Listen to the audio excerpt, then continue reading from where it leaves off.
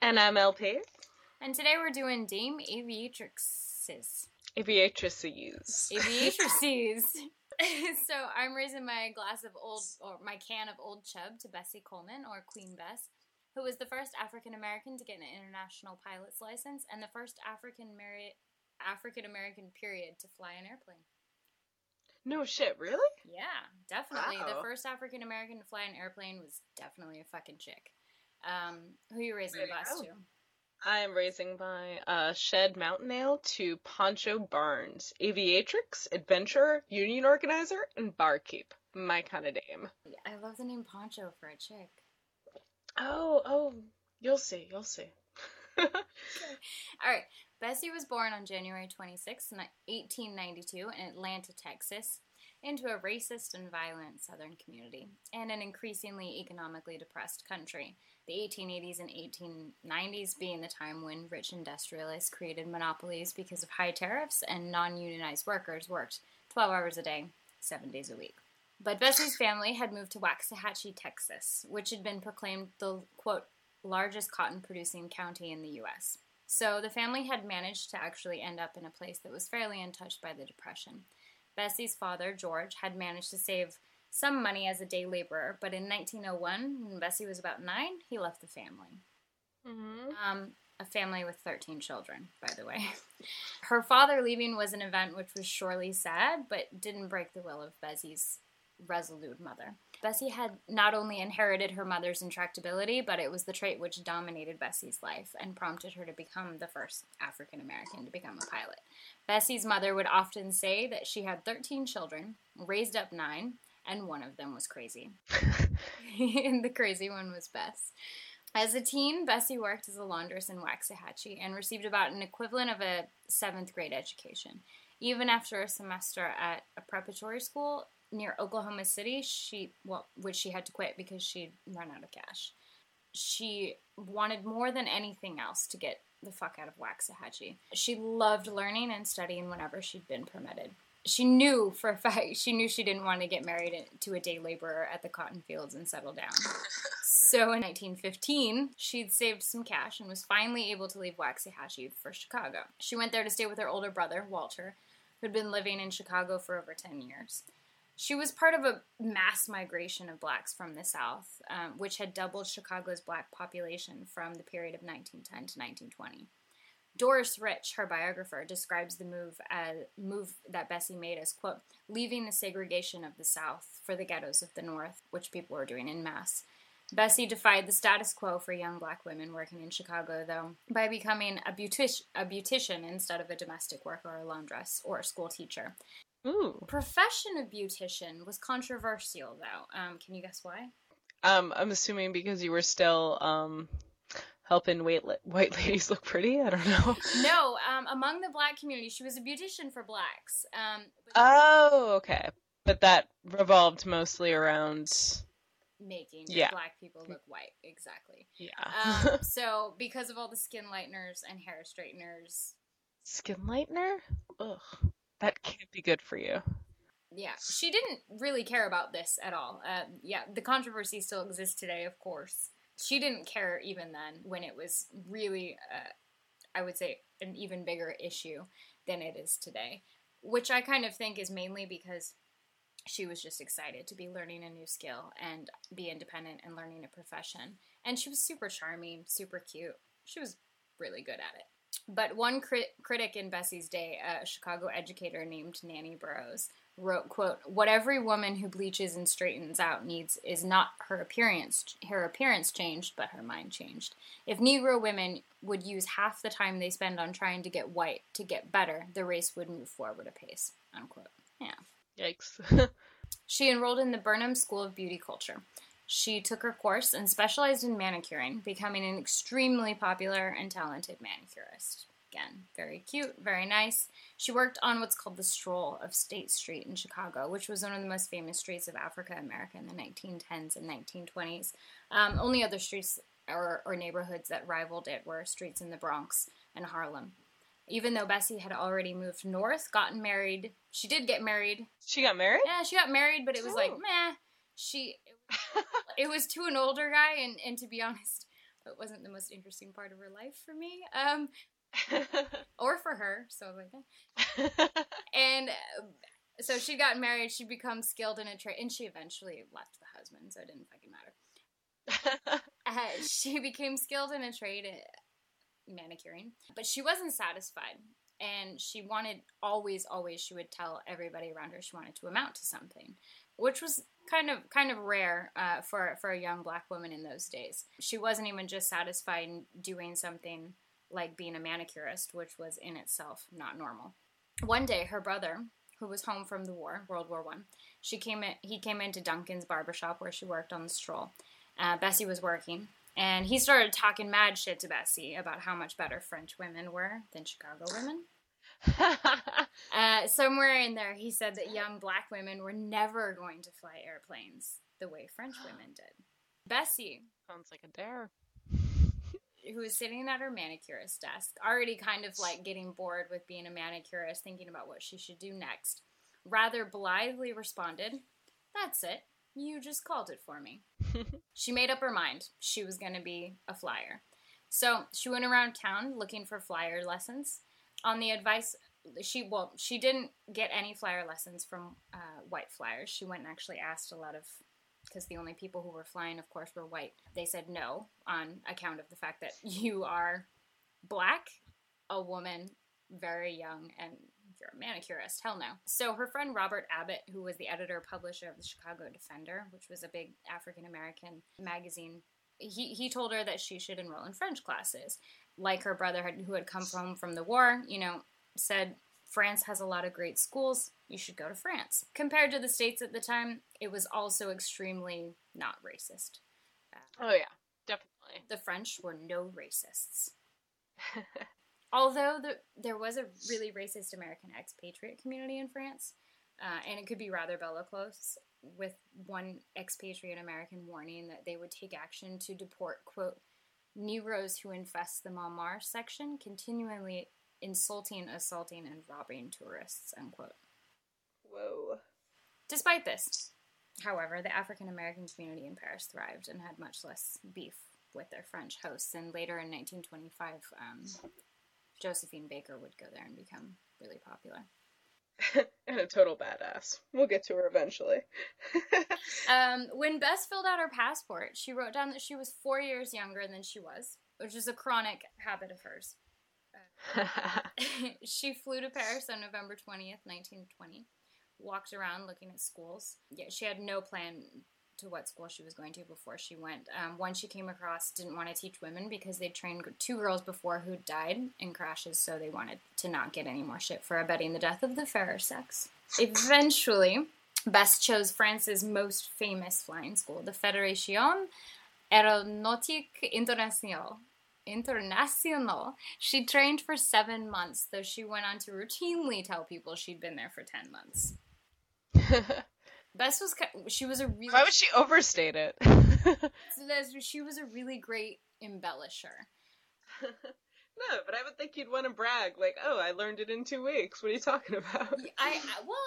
She was you gotta think she was the first woman to get she was not the first woman to get her pilot's license. She was the first African-American woman to come back with her pilot's license. Right. You want to sound like you have a lot of experience under your belt. True. This is at a time when people would go down regularly and die in accidents. And she knew she would be coming back. One of her great dreams was to come back and start an aviation school. So I guess she kind of wanted throughout this whole thing to make people feel a little safer and be like, oh, she has 10 months instead of 7 months. One further thing she kept talking about was the fact that she had ordered a custom-built plane from France, but it never materialized. We don't know if she was actually lying or that just things fell through. But she would regularly lie. She would regularly just tell the press a lot of just patently false things. Her biographer, this Doris Rich, provides compelling reason for the motivation for Bessie's tale-telling. She writes, quote, Bessie realized that to make a living at flying, she would first have to dramatize herself and began to draw upon everything at her command. If the reporters were going to create her public image, she was going to sculpt its details. Unquote. Fair enough. One time she told a New York Times reporter that she learned to fly with a Red Cross unit in France during the First War. She said that she'd persuaded the officers to give her flight lessons while she was a nurse. Which is completely fucking not, it's not true at all. Went over by herself and found a school in France. It's just actually way more impressive. Right?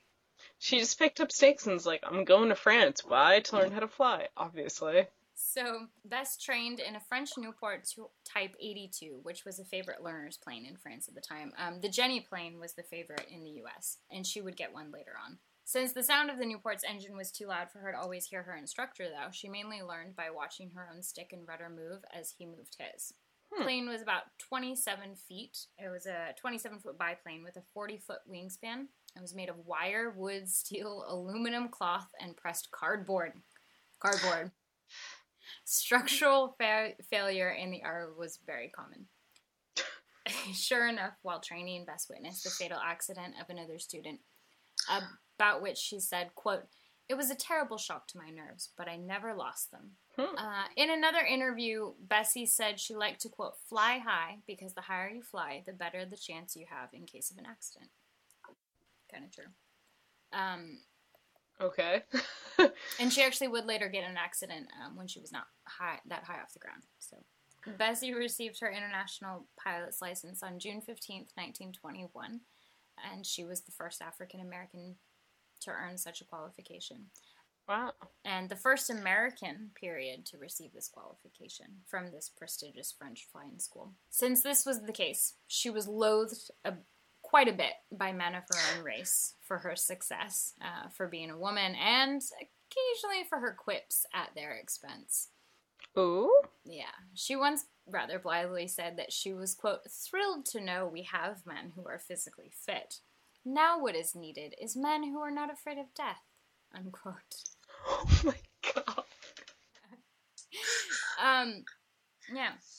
And it was around this period that a whole swath of African American women were becoming, by and large, more independent. Many women were becoming professors at Howard University, and there was kind of a backlash within the male African American community. And an article appeared in the American Amsterdam News that was titled, quote, "Colored Women Venturing Too Far from Children, Kitchen, Clothes, and Children." Wait, I just said children. Sorry, I thought that you meant that they actually printed that twice. It's like, wow, Jesus, they're really emphasizing this.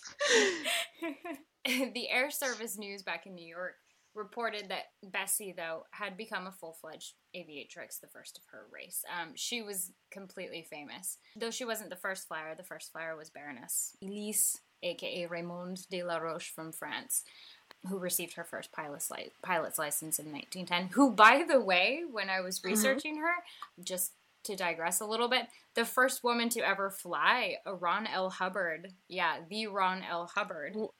Yeah, what? Yeah, the Ron L. Hubbard wrote a novel based off of. Wait, dude, L. Ron Hubbard. The Scientology Hubbard wrote a science fiction novel based off of her story called Sky. Oh my god. Yeah. Okay, but back to Bess. After graduating with her basic international license, she went on to do a 2-month advanced flying course. But since she was determined to start her own aviation school back in the States that would teach flyers regardless of their race, creed, or color, she knew she wouldn't stay in France, unlike a lot of her contemporary expatriates who would remain there for quite some time, like Baker. So after the 2 months of advanced flying courses, Bess left France to see Amsterdam and Germany. She arrived in Germany on May 24th, 1922. She'd wanted to go to Germany to meet up with this guy, Anthony H.G. Fokker, who was a Dutch airplane designer, world famous. He was married to a German woman, and he'd also been coerced by the Germans into designing airplanes for the German forces in World War I. He'd been wily enough, however, to move his entire situation to Holland before the Allied forces could confiscate all of his shit as enemy spoils. So he managed to have all of it. So when Bess visited, she spent some time with he and his wife, and she got to fly a lot of his planes around, which was kind of cool. Nice.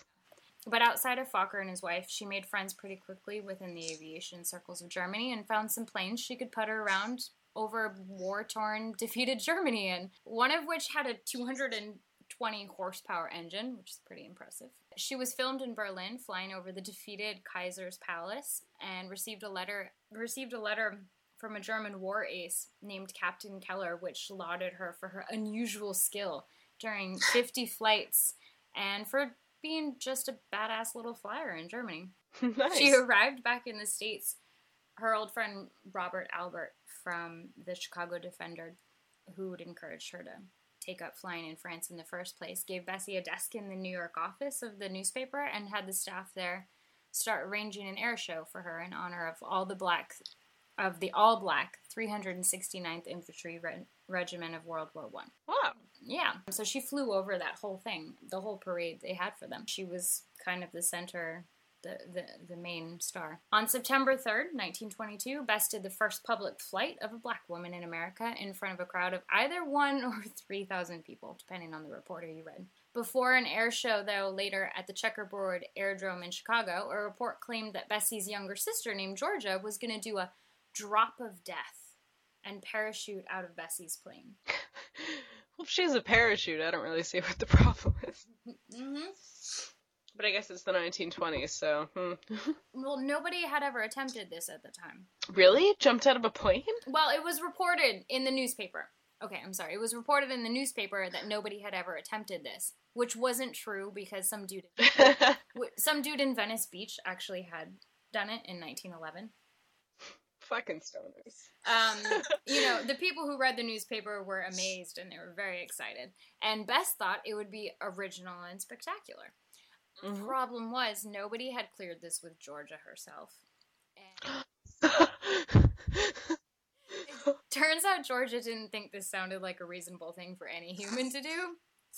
And so the story with her sister goes that Bessie just came home the night before with a costume for her sister to wear for this and just nonchalantly began giving her sister instructions on how to jump. Which would be theoretical because no one really did that. Really did it, right? Bessie was just guessing. So I'd love to know what exactly the instructions were. Like, so, it'll be best if you do this, not that there's any fucking body of empirical evidence to know that that's correct, and you won't just die if you do it that way. Good luck! We're pretty sure this will work. As you might expect, Georgia refused flat out, while Bess just yelled back at her, "You'll do what I tell you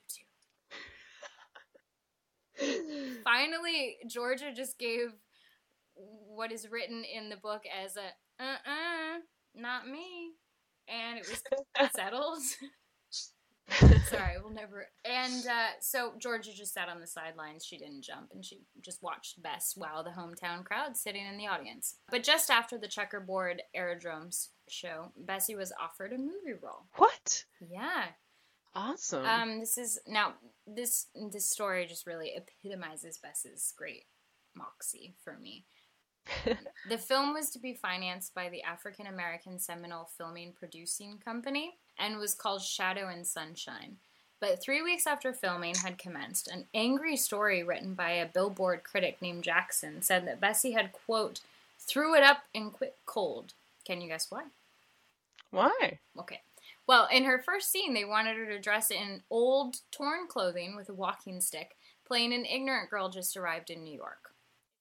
It took her about as long as it just took for me to explain that before she retorted, "No Uncle Tom stuff for me," and she left the set forever. Girl. Doris Rich explains in her biography, quote, "She was fighting on two fronts, in defense of equal rights for blacks in a white-dominated society, and equal rights for black women in a male-dominated black society. Opportunist though she was about her career, she was never an opportunist about race. She had no intention of perpetuating the derogatory image most whites had of most blacks," unquote. Way to go. I mean, she's like, I went all the way to France to learn how to fly a plane, and you guys want me to act like that? Chris Rock talks a lot about this as well, about how... Wait, shut up. Chris Rock likes Bessie Coleman? No. Oh, okay. Talks about having experienced this with his own career in acting. You know, not that they're particularly racist, but that it's just so normal to insist that black people play a particular type of role, to which Chris Rock was like, fuck you, in a very similar way to Bessie Coleman, but Bessie Coleman was doing it in the 1920s. I didn't mean to defame Chris Rock. I'm sure he knows who Bessie Coleman is. But unfortunately, she'd walked off the set with no agent, sponsor, contract, or plane. So yeah, she had very little prospects at this point. She was just stranded in California. Yeah. Well, luckily, out in California, she was eventually able to secure her very own Jenny plane by charging an advertisement man and his agency money to drop advertisements from the air. Right away, after she got her plane, Bessie scheduled an exhibition flight at a new fairgrounds in Palomar Park on February 4th, 1923. 10,000 people came to watch, but just after taking off from Santa Monica, very low off the ground, her motor stalled just at 300 feet in the air. She nosedived into the ground and was unconscious. Oh my god. Kind of went up in flames, but they pulled her from the wreckage. She'd broken her leg, cracked some ribs, but when she awoke, she begged the doctors to patch her up so she could continue with her show. Having now crashed her plane, though, she had both health and money problems, and she left LA for Chicago penniless, planeless, and with a few cracked ribs and stitches. And her fans were kind of dicks about it. They were like, whoa, why the fuck would you crash? So that was also a little discouraging. She'd also managed to either alienate or be alienated by managers for incomplete contracts / a truculent attitude. So she took a rest for a while. She got an apartment, had some tea parties, strolled the stroll in Chicago again, but not for too long. She was Bessie. Like her mother had always said, Bessie was crazy and determined. She started looking for a gig in the air circus, and after 18 months of searching, she found a gig in Texas. When she arrived in Texas, she of course told everyone she was 23, although she was more like 33. She looked young. Everybody believed her. And as she often had to, she stayed with sweet, hospitable black families, since most accommodation wasn't available to blacks, so there were no hotels for her. Her first flight was on June 19th, 1925 in Houston. She did barrel rolls, dived, did loop-de-loops, figure eights, and after that performance, she became the air circus heroine of Texas. While in Houston, Bessie also took the opportunity to encourage black women to get involved in aviation by giving lectures and flying lessons to them. She believed that African American women made better activists to advance the race politically and socially in society, actually. She just thought they were less aggressive than black men and they would be seen in a kinder light within white society.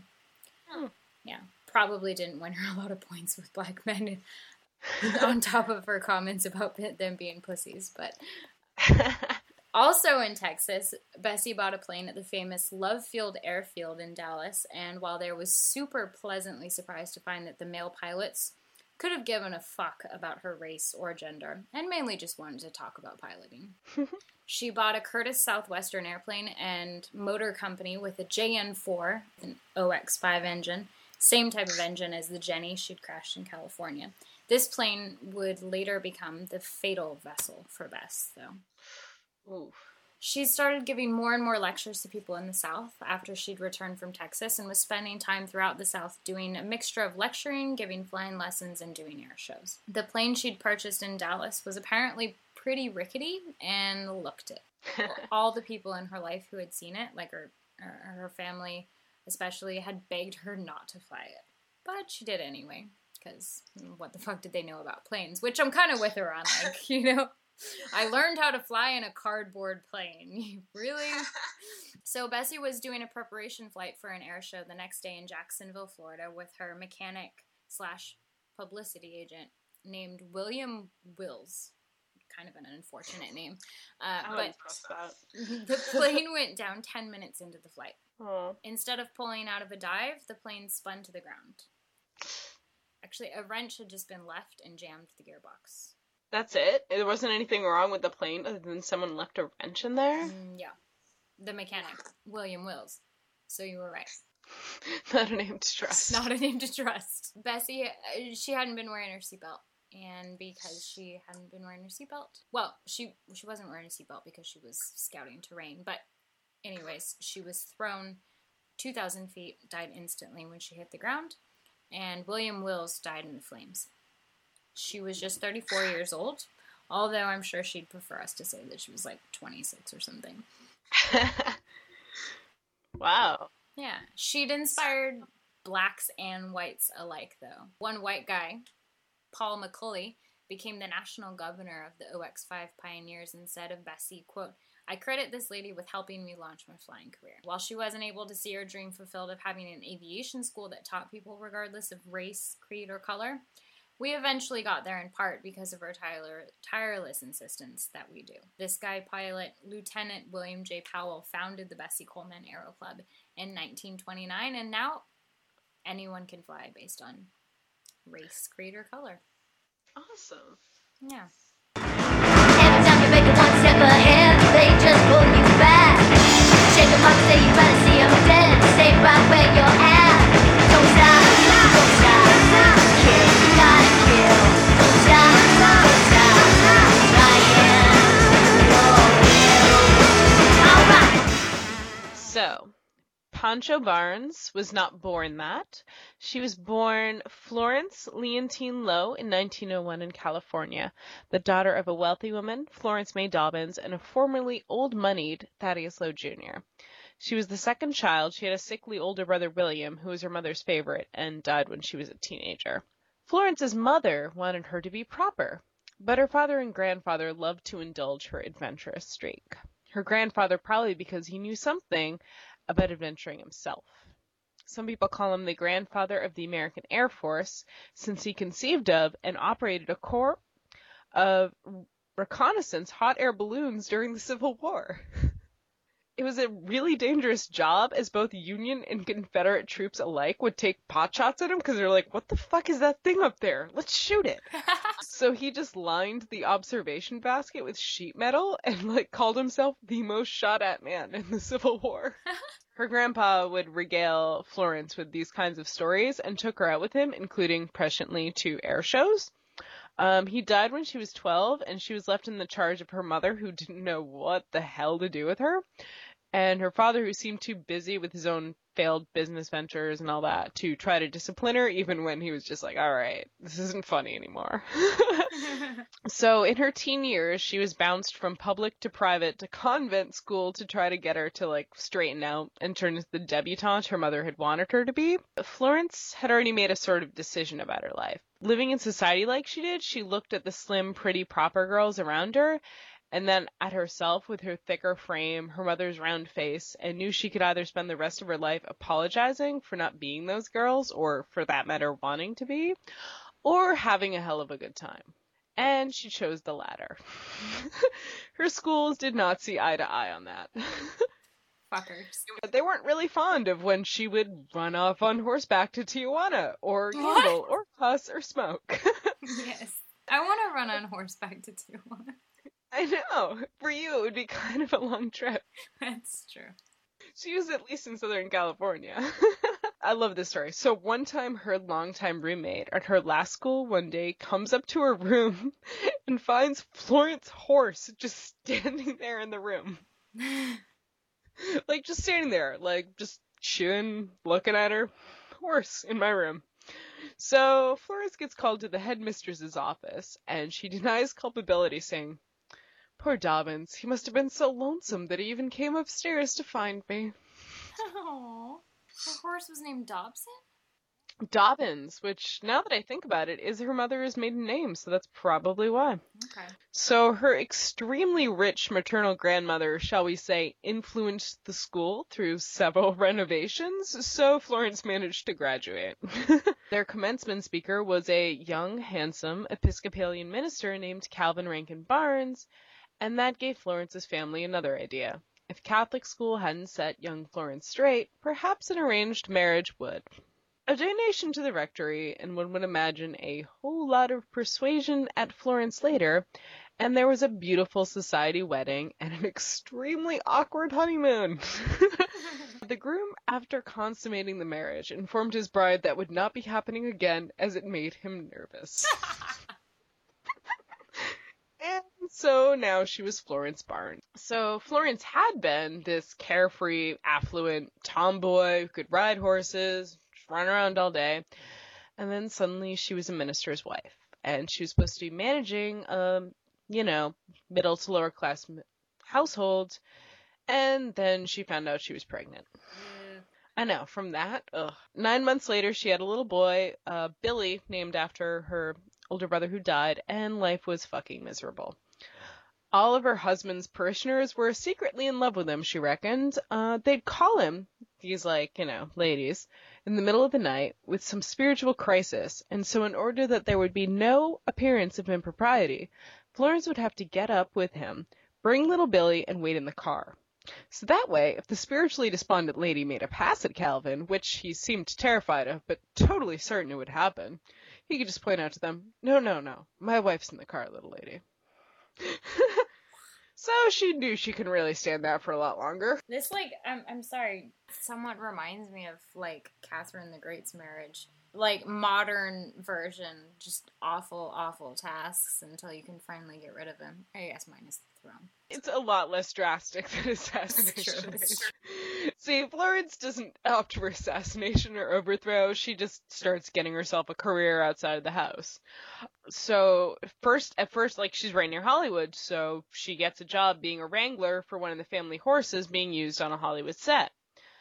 From there, she would be his rider in the movie, or a script girl, and finally even second camera, script doctor, whatever would get her enough money to be paying someone to be a nurse for Billy and do all the housekeeping at home that her husband wanted done, and she had absolutely no inclination to do. And then in 1924, her mother died, and so her mother was still in kind of a strained relationship with Florence over her complete lack of interest in her societal duties, and it was a real emotional blow. Within weeks, her father had taken up with a woman only 3 years older than Florence. What? So, yeah, Florence had kind of a nervous breakdown from this all, and since she was an early 20th century woman in crisis, the prescription was to stay bedridden. After a few months, she said, "To hell with this deathbed bullshit, I'm rich," and took up train hopping around the country for several months. Nice. And it apparently cured her, because she returned fully healthy to a mansion and a beach house and a huge inheritance. So, under the aspects of needing to oversee the estate, she and the Reverend became even less married than they had been. She'd spend her days on Hollywood sets and her nights partying in one house or another, and discovered after embarking on an affair that sex was a lot more fun when it wasn't with her husband. But yeah, she'd still occasionally play the minister's wife at teas, and, she got kind of encouraged to leave the country for a bit when it turned out that everyone was hearing about her, ridiculous parties. What do you mean? What do you mean? Kind of encouraged to leave the country? Well, she wasn't kind of encouraged to leave town, and she wound up on this South American cruise where she had an affair with a Texas oil man. Anyway, that part's not important. That sounds extremely important. No, wait till you hear what's coming next. Okay. Anyway, then came her defining journey, where she became Pancho. So, when she was 27, she was sitting around drinking with her group of associates. Some Hollywood set people, a lawyer, an architect, and they come up with this hilarious idea to get themselves all hired on a South American-bound banana boat. And then, unlike so many other drunken schemes most of us have, the next morning they woke up and did just that. What? Florence stuffed her hair in a cap, put on men's clothes, and signed on as Jacob Crane. She did some other stuffing, too. The fabulous documentary, The Legend of Pancho Barnes and the Happy Bottom Riding Club, quotes her as saying, "I know what you're thinking. I took a bandana, tied it in a knot, and stuffed it in my jeans. I had the best-looking balls on the boat." When the group got to sea, they found out that their banana boat was actually a gun-running boat for Mexican revolutionaries. This didn't worry them terribly until the boat made port on the way back after dropping off the guns, and the authorities of the port seized the ship for use as a floating shelter for their valuables because the town was under siege by bandits in Mexico. So after 6 weeks of being stuck on this boat, Florence sees that another one of her crewmates was planning an escape, and she demanded that he take her with him. That was Roger Chute, and they wound up being lifelong friends. So she persuaded him that she'd make for good backup, and they go on this, epic meandering journey after they get off the trip. One of my favorites is they find themselves in Mexico City on Cinco de Mayo, and though Americans aren't welcome there, they really can't stand the idea that they're missing out on this bitch and party.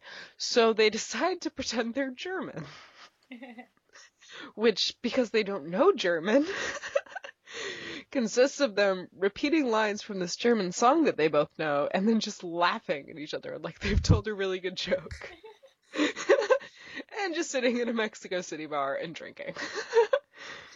But yeah, it's a story that makes me regret that, like, she never actually wrote an autobiography, and, like, she tried to write pulp novels and was a script doctor, and apparently she was a really great storyteller. But anyway, from what I gather from other people's accounts of this, it's a crazy story. There's steamships, there's hitchhiking, border jumping, there's her dragging him 2 miles through the desert to this oil refinery with the, like, nearest hospital, because he, like, was diving in coral and got an infected cut or something. I don't know. Mm-hmm. And at some point in the journey, he's on this white horse and she's on this little burro.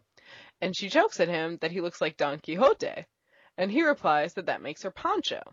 I mean, he really must have meant Sancho Panza, but she kind of liked the sound of Pancho better. I agree. So, it took her 7 months to get back home after that drunken decision to sign on to the banana boat. And she could look back on that time knowing that she'd survived on her wits and capability as opposed to just her money. Mm-hmm. Not that she was, like, shy about spending her money, but yeah, she knew that she'd done it because, she was capable of thinking on her feet and knowing what she was doing. Mm-hmm. And that knowledge made her feel like a new person, so she started going by Pancho Barnes. And she got back right in time for the start of the golden age of aviation.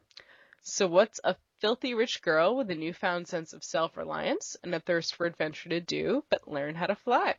Her cousin Dean Banks was taking pilot lessons at the time, so he took her with him to the airfield one day. Dean's teacher was a Ben Caitlin who'd perhaps had his fill of young ladies getting caught up in the aviation fever of the day.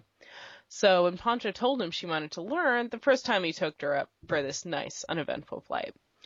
Then the next time, he takes her for a ride with barrel rolls, spins, and even dove into what, I'm sure unintentionally, turned into a stall that could have killed them both.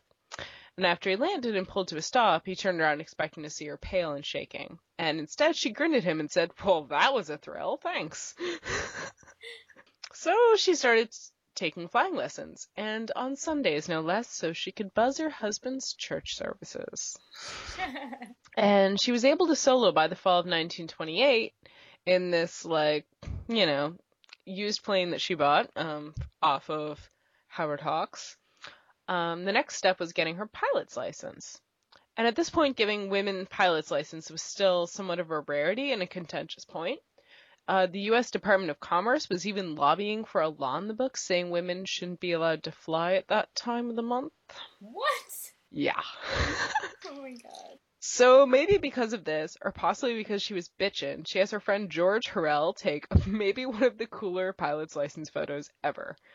He later wound up in a long career taking glamour shots in Hollywood after he met Pancho's Hollywood friends and was seriously the set photographer at MGM for years. I'm just gonna send you a copy of this photo so you can see what I mean, and so in this picture, she's dressed in men's clothing, wearing this beret, and just languidly smoking a cigarette. And this is her pilot. Isn't it great? Yeah, I kind of want that on my. And this is her pilot's license application photo, but somehow it got approved anyway. And yeah, so she got it. She's cute. Can't hit on her, Lindsay. She's been dead for 40 years. Okay, continue. Here's some cool quotes from her right here. Someone asked her why she flew, and she said, "To escape from everything conventional. It's my safety valve. Why do I fly? To keep from exploding, that's why." When asked how it made her feel in another interview, she replied, "It makes me feel like a sex maniac in a whorehouse with a stack of $100 bills." Ow! Ooh. Okay. She took part in the famous Powder Puff Derby in 1929 that featured all-female pilots in a race from California to Texas and up to Ohio, but she didn't finish because she crashed her plane landing in El Paso. There was a truck going across the runway. She cried conspiracy, whatever. To emphasize how odd the idea of an all-female air race was, according to Lauren Kessler's very entertaining account of Pancho's life, of the 4,690 licensed pilots in the U.S. at the time of the race, only 34 were women. Huh. Yeah. While watching the Diminished League of Women, who finished in Ohio, Pancho saw this scarlet plane that would become her signature, called the Travel Air Mystery Ship, and she bought it immediately. The model was one of only 4 ever produced. As to its qualities, one observer quipped that the plane was so fast that it took 3 men to see it. For a while after this, Pancho worked as a test pilot. Companies hired her in part so that they could brag, well, Sonny, if this little lady can fly this plane, surely you can. She also participated in air races for a brief period, stealing the fastest female pilot moniker away from Amelia Earhart for a bit, who she referred to as that empty-headed blonde. Racing, Pancho would bring her Chihuahua into the cockpit with her, with a little parachute. Oh my god. And she became the first female Hollywood stunt pilot. She flew in some Howard Hughes productions, including the infamously unsafe and over-budget Hell's Angels.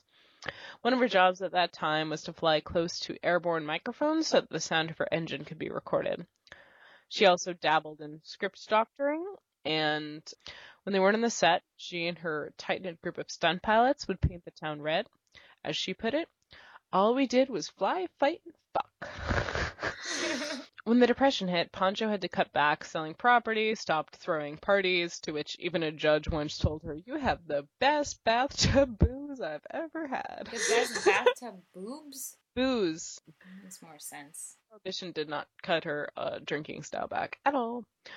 And yeah, so she eventually even had to sell one of her planes. And around her in her industry, she saw studios using stock footage in aviation movies, or using young, inexperienced pilots who didn't care how badly they were getting ripped off or how they were risking their lives for undercredited work.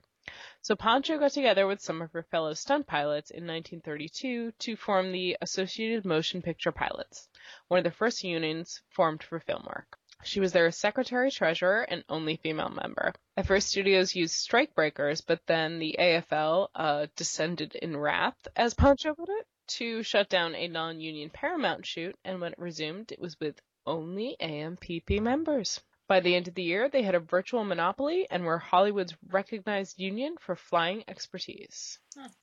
Then she decided to go into politics, running for district supervisor of LA's 32nd district, playing the total maverick, I'm not a dirty insider card, while still portraying herself as a minister's wife and mother. Even went so far as to literally write, "Vote for Florence Lowe Barnes" across the sky with a plane adapted for skywriting. But she only got as far as 5th out of a field of 13 in the final election, and that was it for her in politics. Although, I guess later, when she had her barkeep future that I'm alluding to, she once ran for constable, so she could choose not to enforce alcohol prohibition. Okay. Can't beat 'em, join 'em. Exactly. Wow. By 1934, she was nearly broke from her reckless spending habits and the encroaching depression, so she sold the property she had left to buy a plot of land in the Mojave Desert.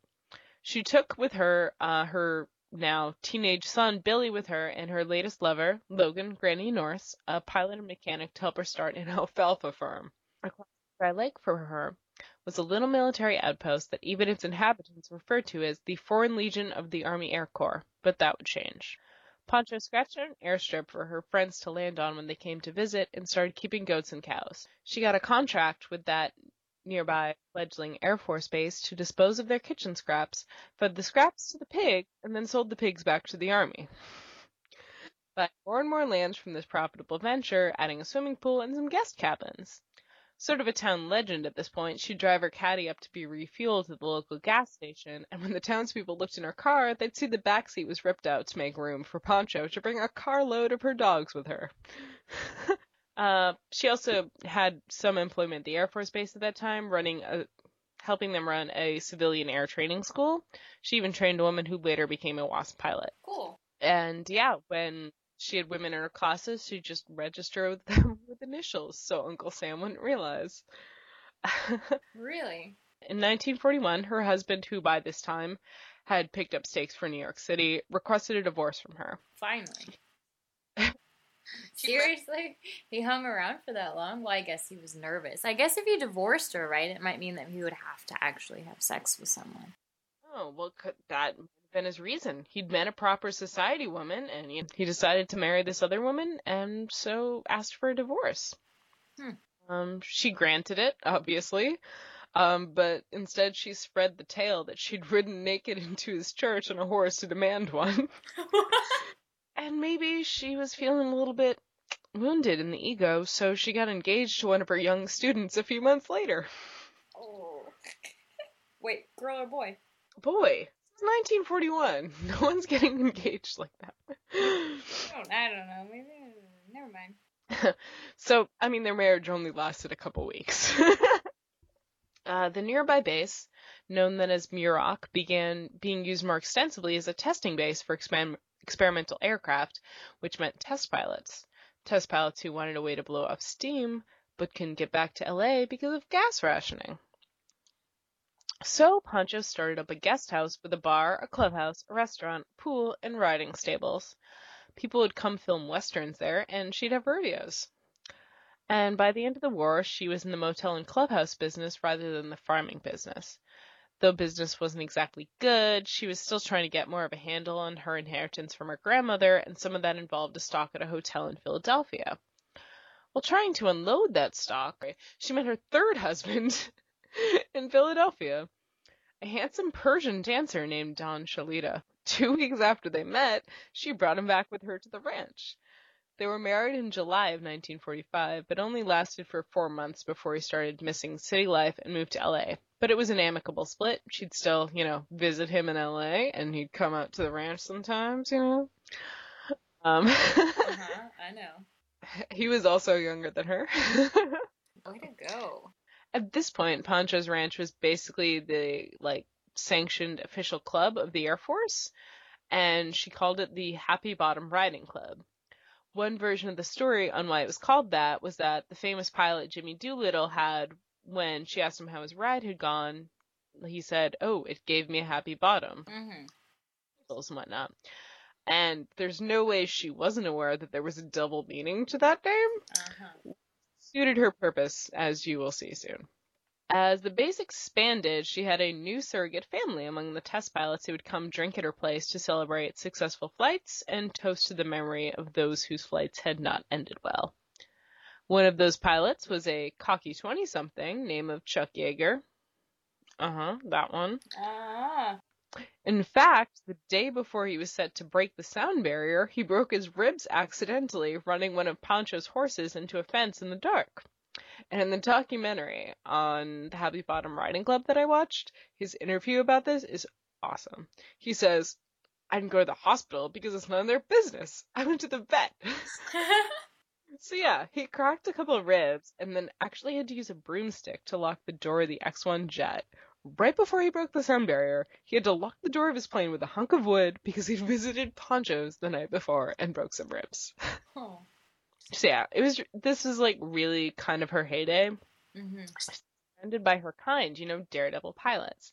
And at first she was offering steak dinners to any man who broke the sound barrier, but after that became commonplace, the pilots got what she called a booby prize, which was to walk around in their bare feet on this mat covered in these gross fake rubber boobs.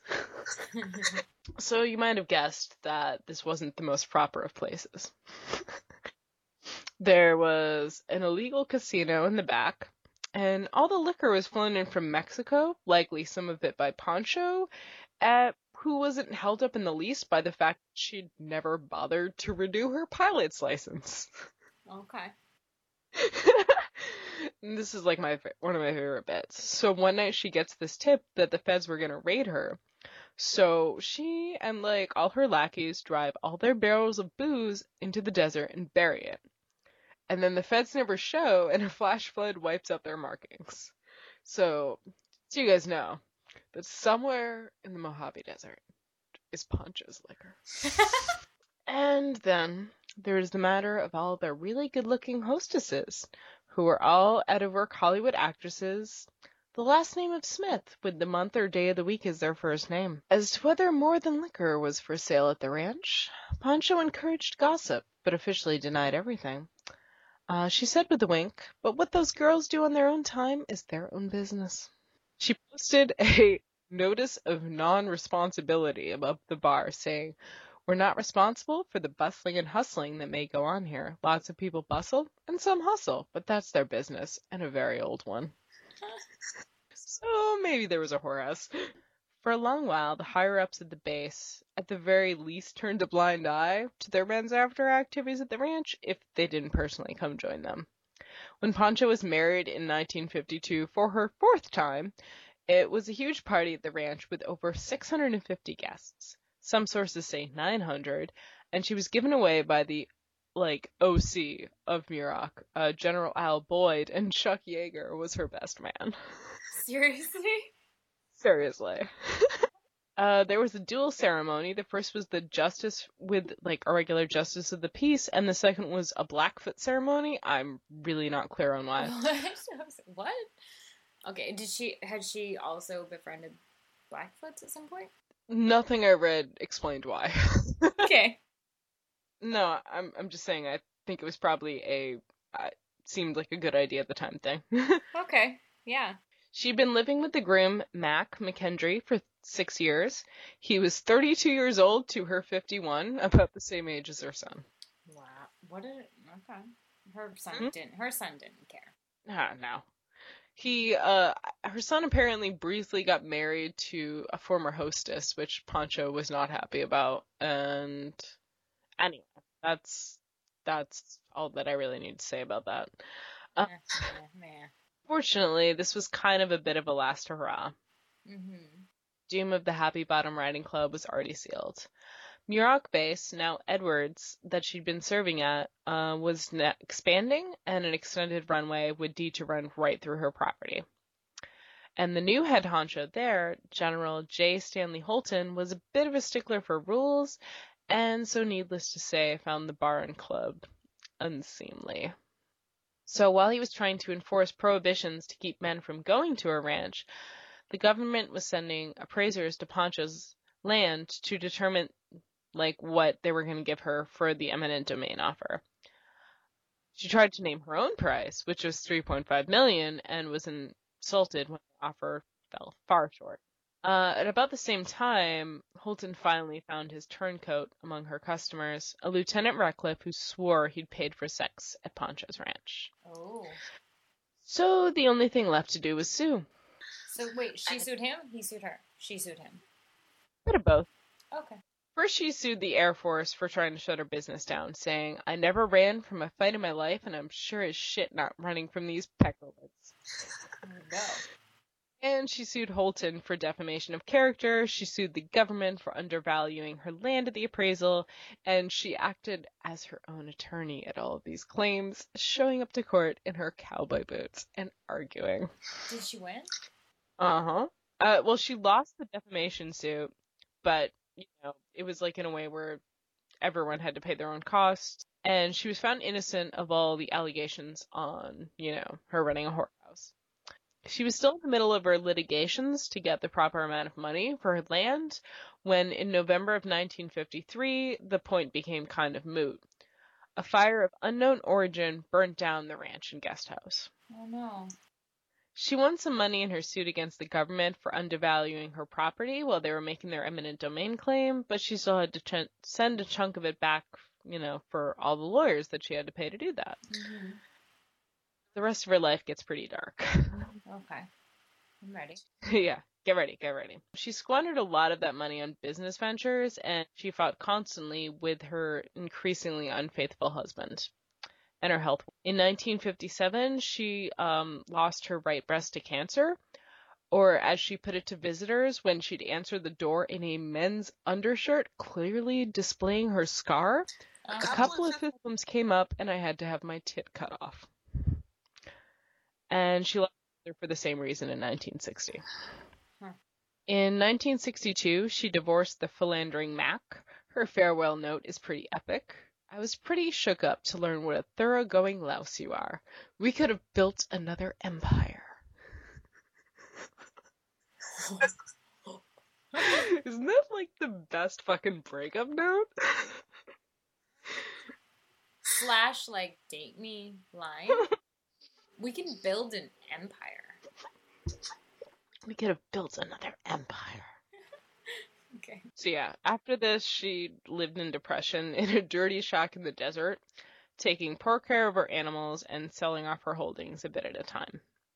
But in the late 60s, some of her old friends found her and started encouraging her to take better care of herself, She started speaking at aviation society events again and was shocked and gladdened to see how many people remembered her and who she was. The Air Force base that had supported her and then threw her out threw her a 70th birthday party attended by loads of famous pilots, including Buzz Aldrin, one of her old buddies from the test pilot days.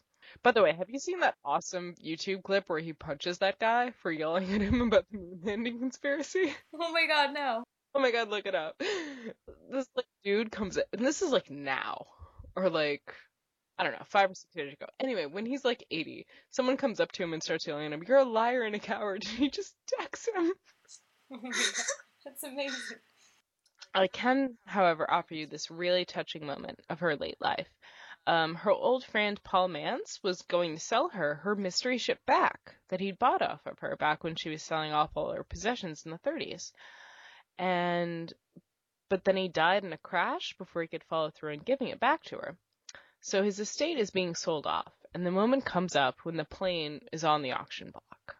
And a murmur goes through the crowd, and people turn and they realize that Pancho is there, and this is her plane, and everyone puts down their paddles. And so she gets her plane back. Not that she could fly it anymore, but she got her plane back. Aww. No, it's in a museum in California now. However, she still did die alone in her shack in March of 1974. Her ashes was scattered by her son Bill and a family friend Ted over the former site of the Happy Bottom Riding Club. And the ruins were put on the National Register of Historic Places in 1980. And every year, a memorial barbecue is held for her among those ruins. Cool. Wait, who celebrates this? Who does this barbecue? No, I mean, they had it in the documentary, and it looked like it was, a combo of, people who, some of them, I guess, were aviation historians, but there's probably still enough people, I guess, that might have been at the Air Force Base at that time. I mean, Buzz Aldrin's still kicking. Chuck Yeager is still fucking kicking. He's, 90. Yeah. And, his whole thing is, oh, I guess I don't fly anymore, but I glide. I guess I can't run marathons anymore, but I'll hike. He's a fucking lunatic. He's awesome. That's pretty cool. That would be a nice trip. Thank you for listening to Dame is a 4-letter word. I'm Lindsay.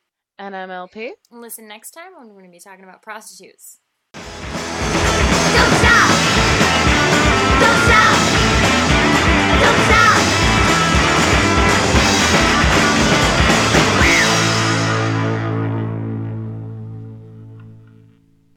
So yeah, Veneer Boy. Apparently I'm British when I'm kind of drunk.